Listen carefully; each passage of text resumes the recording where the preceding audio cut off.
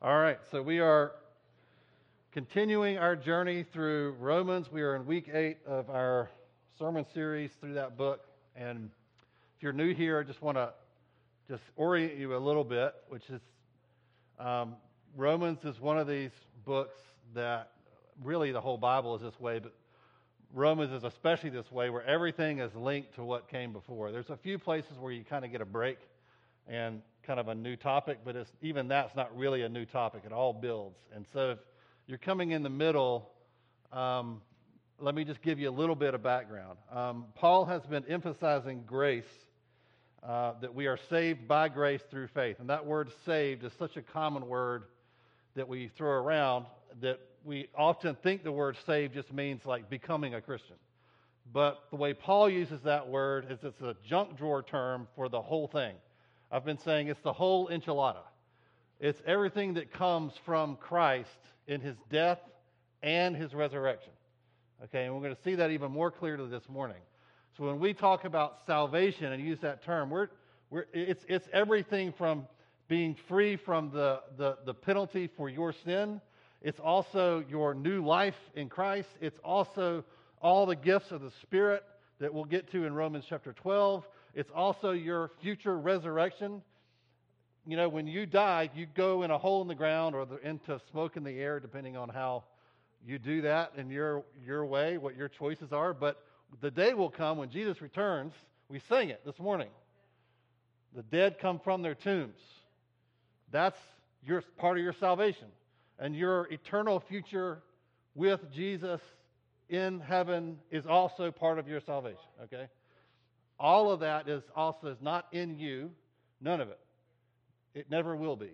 It's all in Christ.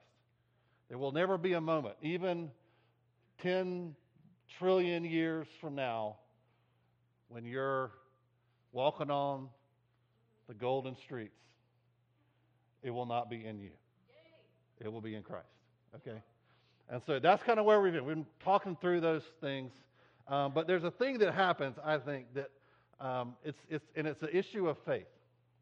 Heather touched on it this morning, talking about sometimes you sing things that you don't quite feel. You feel like maybe God's let you down, but you're singing a song that says, "He'll never let me down." And you kind of feel this: am I being authentic?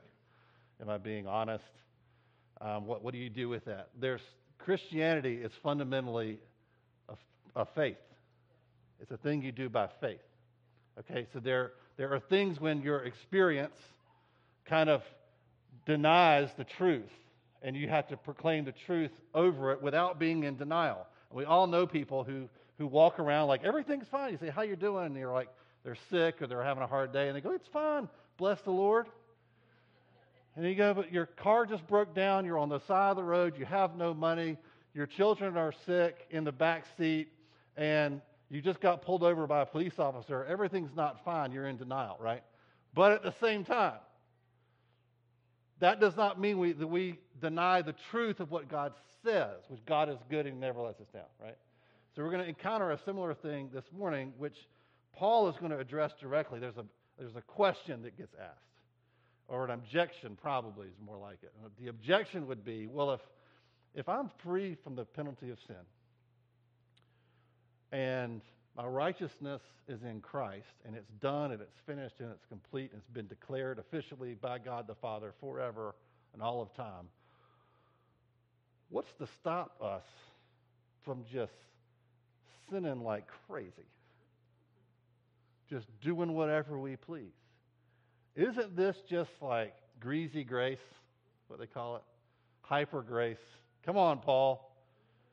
People are going to just go nuts.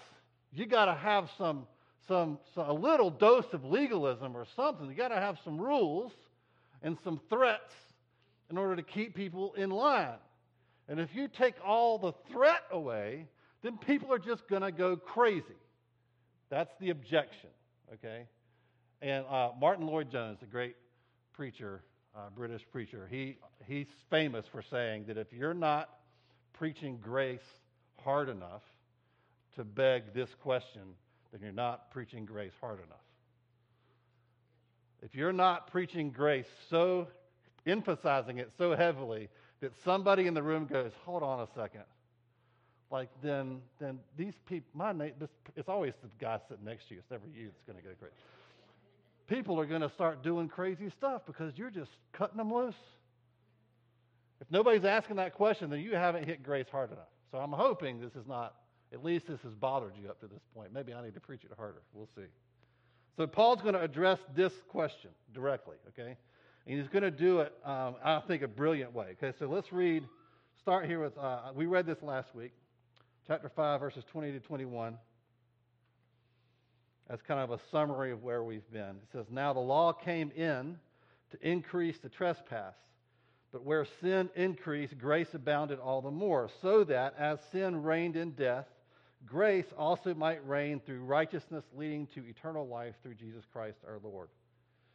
So we talked about how the law reveals sin, but it could not justify. And I gave the example of speeding down the road. What the law says, it reveals that you broke the law, you sped, you went too fast. But the law is never going to make you not be a person who wants to speed. Right? Paul pushes that thought a little further, saying that the law actually increased sin, which is an interesting idea. The more rules you have, the more laws you have, the more lawbreakers you have. Because you have more laws. Clear boundaries makes for clear transgressions. We always say have clear boundaries with your kids so that they have clear transgressions for which you can discipline them. Right? If you are unclear, then it will be your discipline will be unclear. The more laws you have, the more crimes you have names for, and that's what the law does. That's what Paul means by that. But the good news is that there's always more grace than there is sin. So this is Paul's first point. All right? And this is a radical point. However much sin increases in the world, grace always stays ahead of it, no matter what. So we look at the world and we go, man, it's getting bad out there. It's getting crazy. Let's just make the church a bunker, right? And we'll just hide in here, and I'll go from the church building to my house and back, and I'll just wait for this all to blow over because it's getting really bad. And we all get scared and we wring our hands. But Paul says, no. No matter how much sin there is in the world and in you, grace will always stay ahead of it. There will always be more grace. It doesn't mean God doesn't care about sin. It just means that God's not worried about sin. He has dealt with the sin problem on the cross. And he's just applying it to you, okay? You feel like that feels a little dangerous. That feels like a little too free, right? If we are saved by grace through faith, not of any good works of our own, then what's to stop anyone from sinning all the time? Okay, so Paul's going to answer this objection in the next 23 verses in chapter 6. He's going to use two metaphors, so I want to help you kind of understand the framework here so you don't get confused, okay? He's essentially going to say the same idea twice, using two different analogies. And what I want you to look for as we read this is in the first 14 verses, pay attention to the verb tenses. You know what I mean by verb tenses? When did this happen? Past, and it's finished, present, or future, okay? And you know that by what verbs he uses. When are these happening in time? Did they happen in the past and are finished? Are they happening now, or are we waiting for them to happen in the future? And this will say a lot to you about the gospel. Okay, so Romans 6, 1 through 4. What shall we say then? Are we to continue in sin that grace may abound? He's kind of voicing the question. He says, by no means. That's the short answer. How can we who died to sin still live in it? That's his thesis statement. That's going to be his point for the next chapter. How can we who died to sin still live in it? Verse 3, do you not know that all of us who have been baptized into Christ Jesus were baptized into his death? We were, past tense, buried therefore with him by baptism into death, in order that, just as Christ was raised from the dead by the glory of the Father, we too might walk in newness of life. So the word baptize in verses 3 and 4, that he repeats twice, means plunged. It's a wonderful word. Not just gently dipped. Not just sprayed by a mist. Not just anointed. plunged. It's as if the bully at the pool grabs you by your trunks and shoves you under the water and shakes you around. Plunged. Way down in there. And you're like, right? Plunged down into Christ. It's a wink at the ritual of baptism, okay? But Paul's not making a point so much about baptism and what it means. He's giving you a visual picture of what happened when you became a Christian. As you were plunged into Christ, you were immersed inside of Christ by the willful action of someone else in a way that is fully surrounded and hidden, buried, completely covered, and immersed in Christ.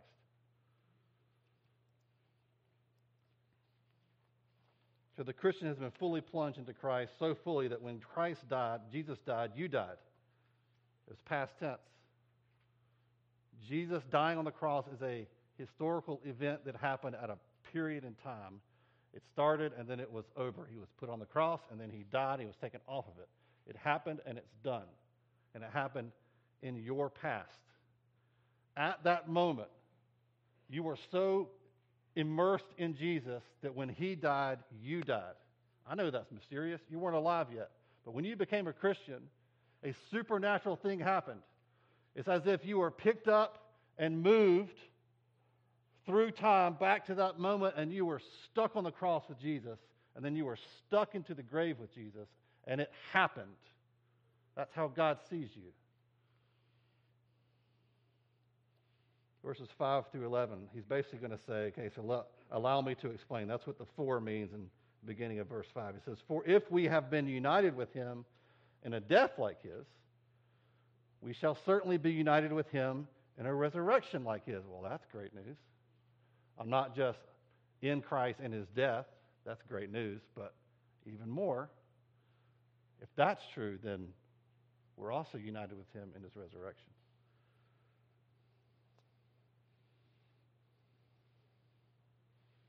We know that our old self was crucified with him in order that the body of sin might be brought to nothing, so that we would no longer be enslaved to sin. For one who has died has been set free from sin. Now, if we have died with Christ, we believe that we will also live with him. We know that Christ, being raised from the dead, will never die again. Death no longer has dominion over him. For the death he died to sin once for all. But the life he lives to God. So you also must consider yourselves dead to sin and alive to God in Christ Jesus. So here's a big question. Who is the old self from verse 6? Now there's one theory of explaining that, which is like called the two natures theory, which is this idea that you got two people inside of you, two natures. You've got the old self and you got your new self.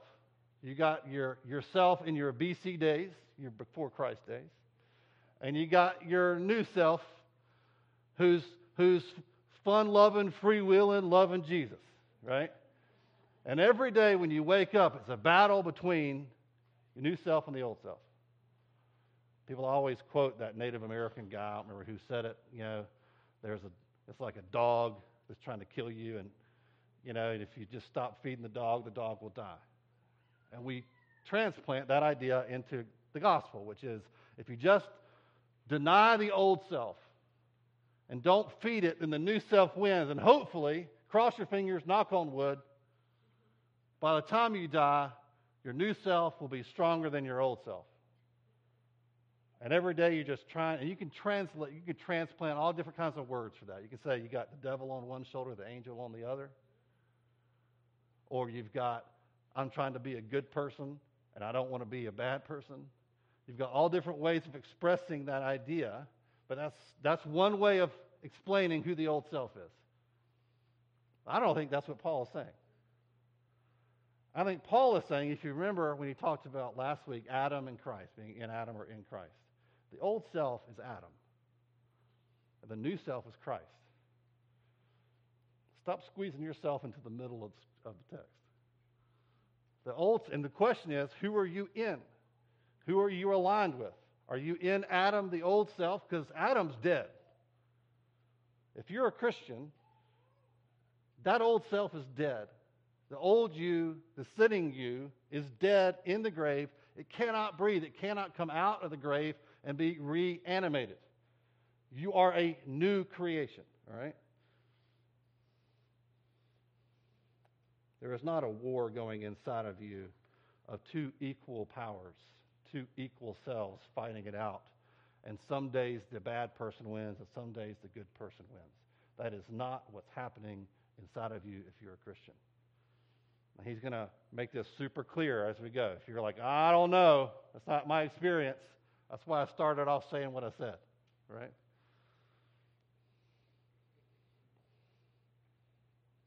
He says clearly in verse 11, so you also must consider yourselves dead to sin and alive to God.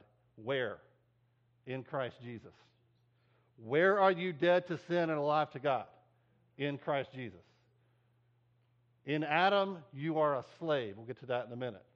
In Christ, you are not. So, lest you be concerned that Paul is being too loose on sin and maybe harder on these sinners, here's what he says next. As a result of this, verses 12 to 14, let not sin therefore reign in your mortal body to make you obey its passions. Do not present your members or your body to sin as instruments for unrighteousness, but present yourselves to God as those who have been brought from death to life, and your members to God as instruments for righteousness. For sin will have no dominion over you, since you are not under law but under grace. So he says, because you are dead to sin, don't let sin rule over you. So it's not so that you can be in Christ, don't sin. It's that because you are in Christ, don't let sin rule over you because it has no power over you. He personifies sin. This is important, especially in the next section. He personifies sin as a person and presents a choice. Present your body to sin or to God as an instrument of either unrighteousness or righteousness. Paul continues with his personification in the next section, but this reminds me of a Bob Dylan quote. You're going to serve somebody. I wrote down the words because I couldn't remember. Where is it? You're going to have to serve somebody. It may be the devil or it may be the Lord, but you're going to have to serve somebody. Now, I think he's half right. I'm going to get to that in a second. But let's look at, with that in mind, with Dylan in mind, let's read 15 through 19. It says, what then?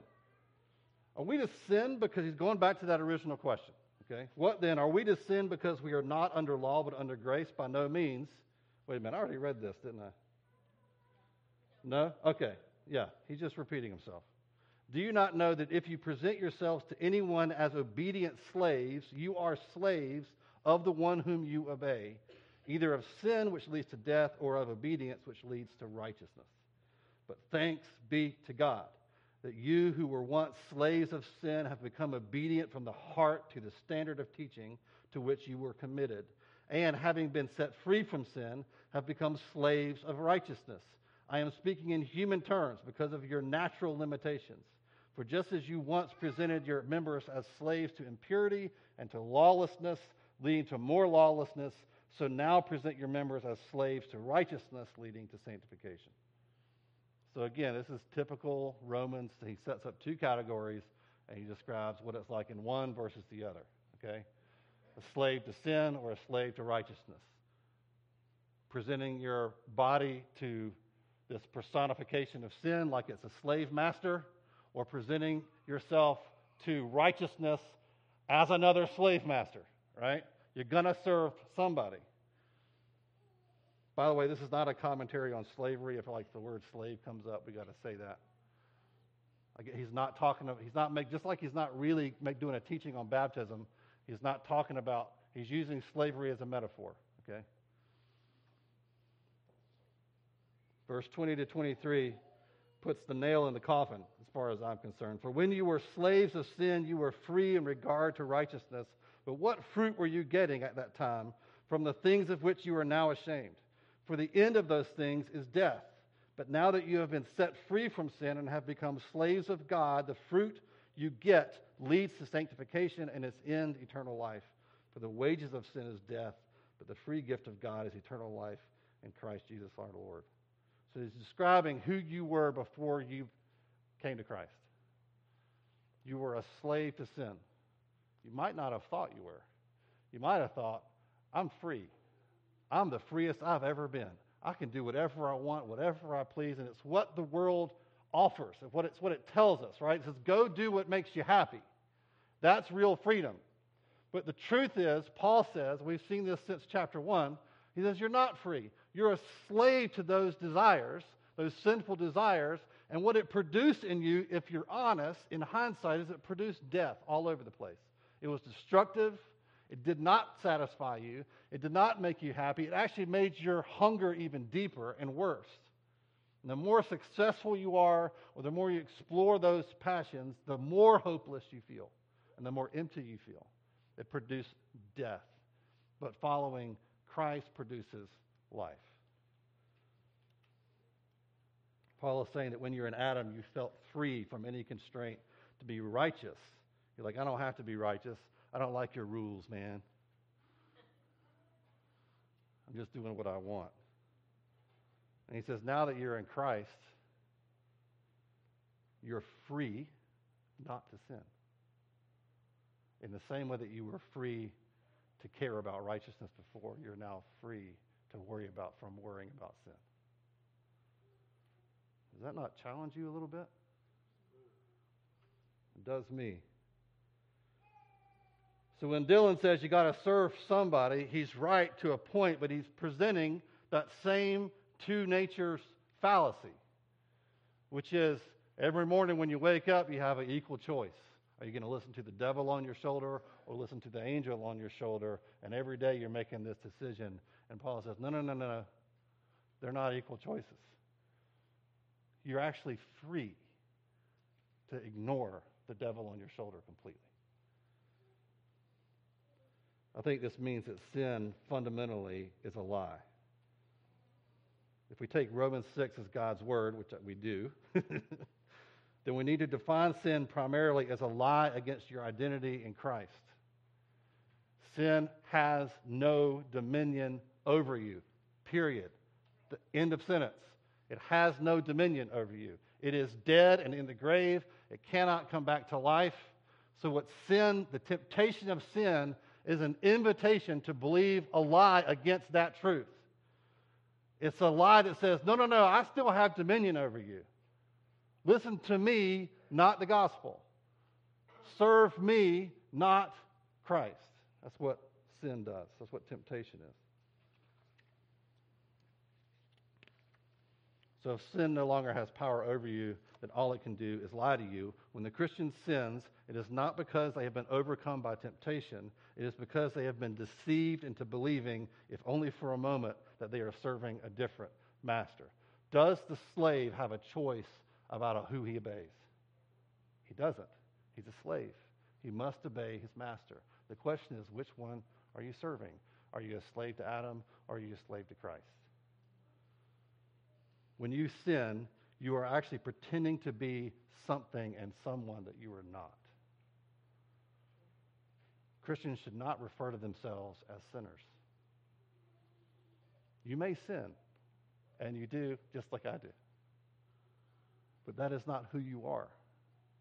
It's important, I think, if you're a parent, the way you talk to your kids when they sin. What do you say? You're such a screw-up. How could you do that? I can't believe you would do that. Or do you say, you're better than that? That is not you. I know you, and you're better than this. This is not who you are. You're acting like someone you're not when you act that way. That's the gospel in your discipline. The same way the way you talk to yourself. How do you talk to yourself when you sin? Do you say the same thing? Do you go, there you go again. You're such a blank. You're such a failure. You're such a sinner. You're such a whatever. You're a dirty, rotten person, and this is just who you are. That is the voice of Satan lying to you to deceive you, not into just sinning more. He's deceiving you about who you are and what Christ has done for you. He's saying, you're still in Adam. Adam's not dead. Your old self isn't dead. He's alive and well. That's the lie. A Christian that is living in a sinful lifestyle pattern is something like a spiritual zombie trying to reanimate the dead body of Adam. That's the picture I have in my head. This disjointed, thing. The living dead. Reanimating a dead thing, and all it does is make everything messy and stink like death in your life. It's dead to let it lie. It never works, right? Because you're in Christ and not in Adam. It only makes a mess. It only stinks up the place, but it fails every time because it's not who God made you to be. You have been recreated in Christ. So, I want us to take a minute to try to memorize verse 14. Can we do this? I think this is important. I'll remind you what this verse is, and then I'll read it to you, and then let's do this for just a minute. Let's just repeat it out loud. I want you to hear yourself saying this over yourself. Here's the verse. I'll read it, and then let's just memorize it, all right? For sin will have no dominion over you, since you are not under law, but under grace. Simple sentence. That is the truth about you. That is what God says about you. And when you sin, which you do, you're doing something out of character. That's the point. So let's say this a couple of times. For sin will have no dominion over you, since you are not under law, but under grace. Now let's say it about yourself. Change the pronouns to me. For sin will have no dominion over me, since I am not under law, but under grace. Say it again. For sin will have no dominion over me, since I am not under law, but under grace. One more time. For sin will have no dominion over me, since I am not under law, but under grace. This is how you respond to temptation to sin.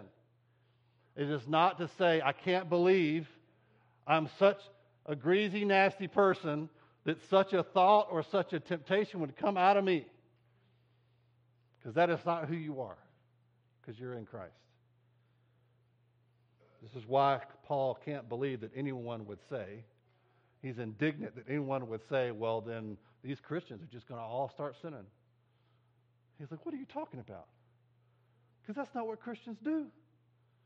That's like saying that Jesus would go do a bunch of sinning because he's free. And we would never say that. That would be blasphemous. So if Jesus would not do it, then neither would you. That's not who you are.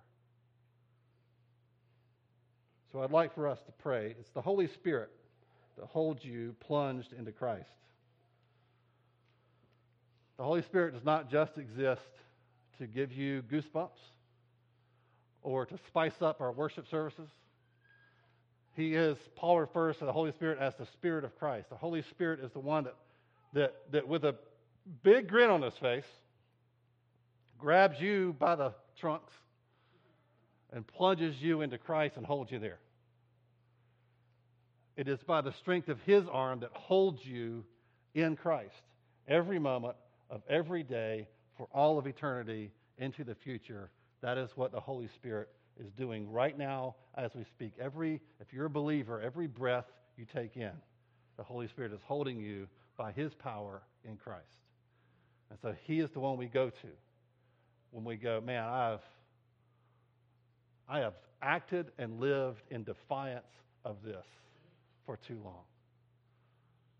And so, Holy Spirit, will you apply this to my heart so that I actually begin to see? I think Christian maturity is less about how much you sin, and it's more about how much do you actually really see how righteous you really are in Christ. That you are whole in him. You are healthy in him. You are not a sinner, you're in Christ, not in Adam. And the more your eyes get open to that, miracle of miracles, the less you sin. Because you got to stop believing that in order to sin. You got to turn that switch off and go, no, it can't be true. It can't be that great. It can't be that glorious. I can't be that righteous. I must be a little bit in Adam. I must be, he's still, the heart's still beating of the old man somewhere. And that's a lie. And so I want to go to the Holy Spirit and ask him, would you come and reinforce this and speak this to my heart? Help me to actually see what you say about me is true by faith. Despite my regular sinfulness, help me to see that this is not who I am. Who I am is righteous. And I think the more revelation you have of that, the more power you have over your life to not sin. Amen? So why don't we stand up and pray for that? Then we're going to worship together.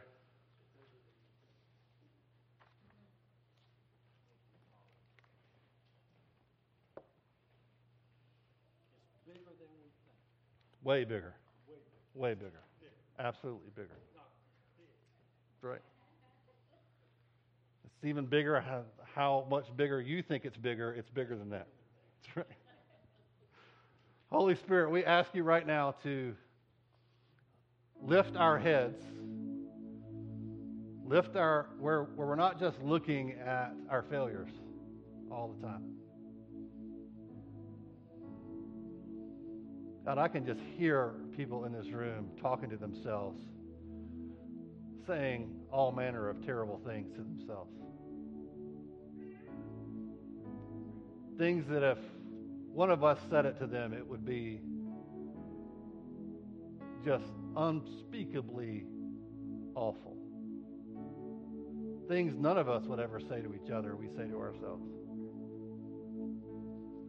We agree with the devil too often when he lies to us and says, you're not in Christ, you're in Adam. And so, Holy Spirit, we ask you to bring strength to this weakness in us. Open our eyes to see how magnificent it is to be in Christ. Open our eyes, the eyes of our heart, to see how righteous we actually are in Christ. God, that you would shake loose from us this belief, this deception that we are the sum total of our failures and not the sum total of Christ's success. So, Holy Spirit, I invite you to come and fill each one of us with the truth. God, let our repentance be complete. We wouldn't just repent of our sins, but we would repent of acting out of character of who you've made us to be. God, would you repair the damage of years of feeling shame over sin? God, help us to see that we are kings and queens, princes and princesses in the kingdom of God. We are seated with Christ at the right hand of the Father. You have put crowns on our head.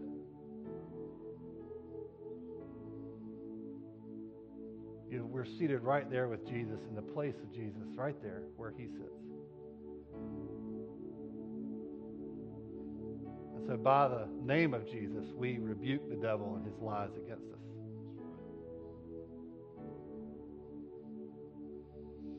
God, we believe you at your word that sin has no dominion over us because we are in Christ. The old man is dead. So God, I pray for those who are discouraged this morning that you would encourage them with the truth. God, I pray for those who are bound up in sin that seems to have a hold on them. God, that where the deception runs deep and it has a grip on them. God, I pray that you would, by your Spirit right now, help them to see the truth, that it is a lie, that it is a weak weak, impotent thing that is holding them captive. And they are not slaves to it. They are slaves to righteousness. And God, that there would come freedom this morning from that kind of sin that seems to hold power that it actually doesn't have. God, I ask for an increase in faith in all of us.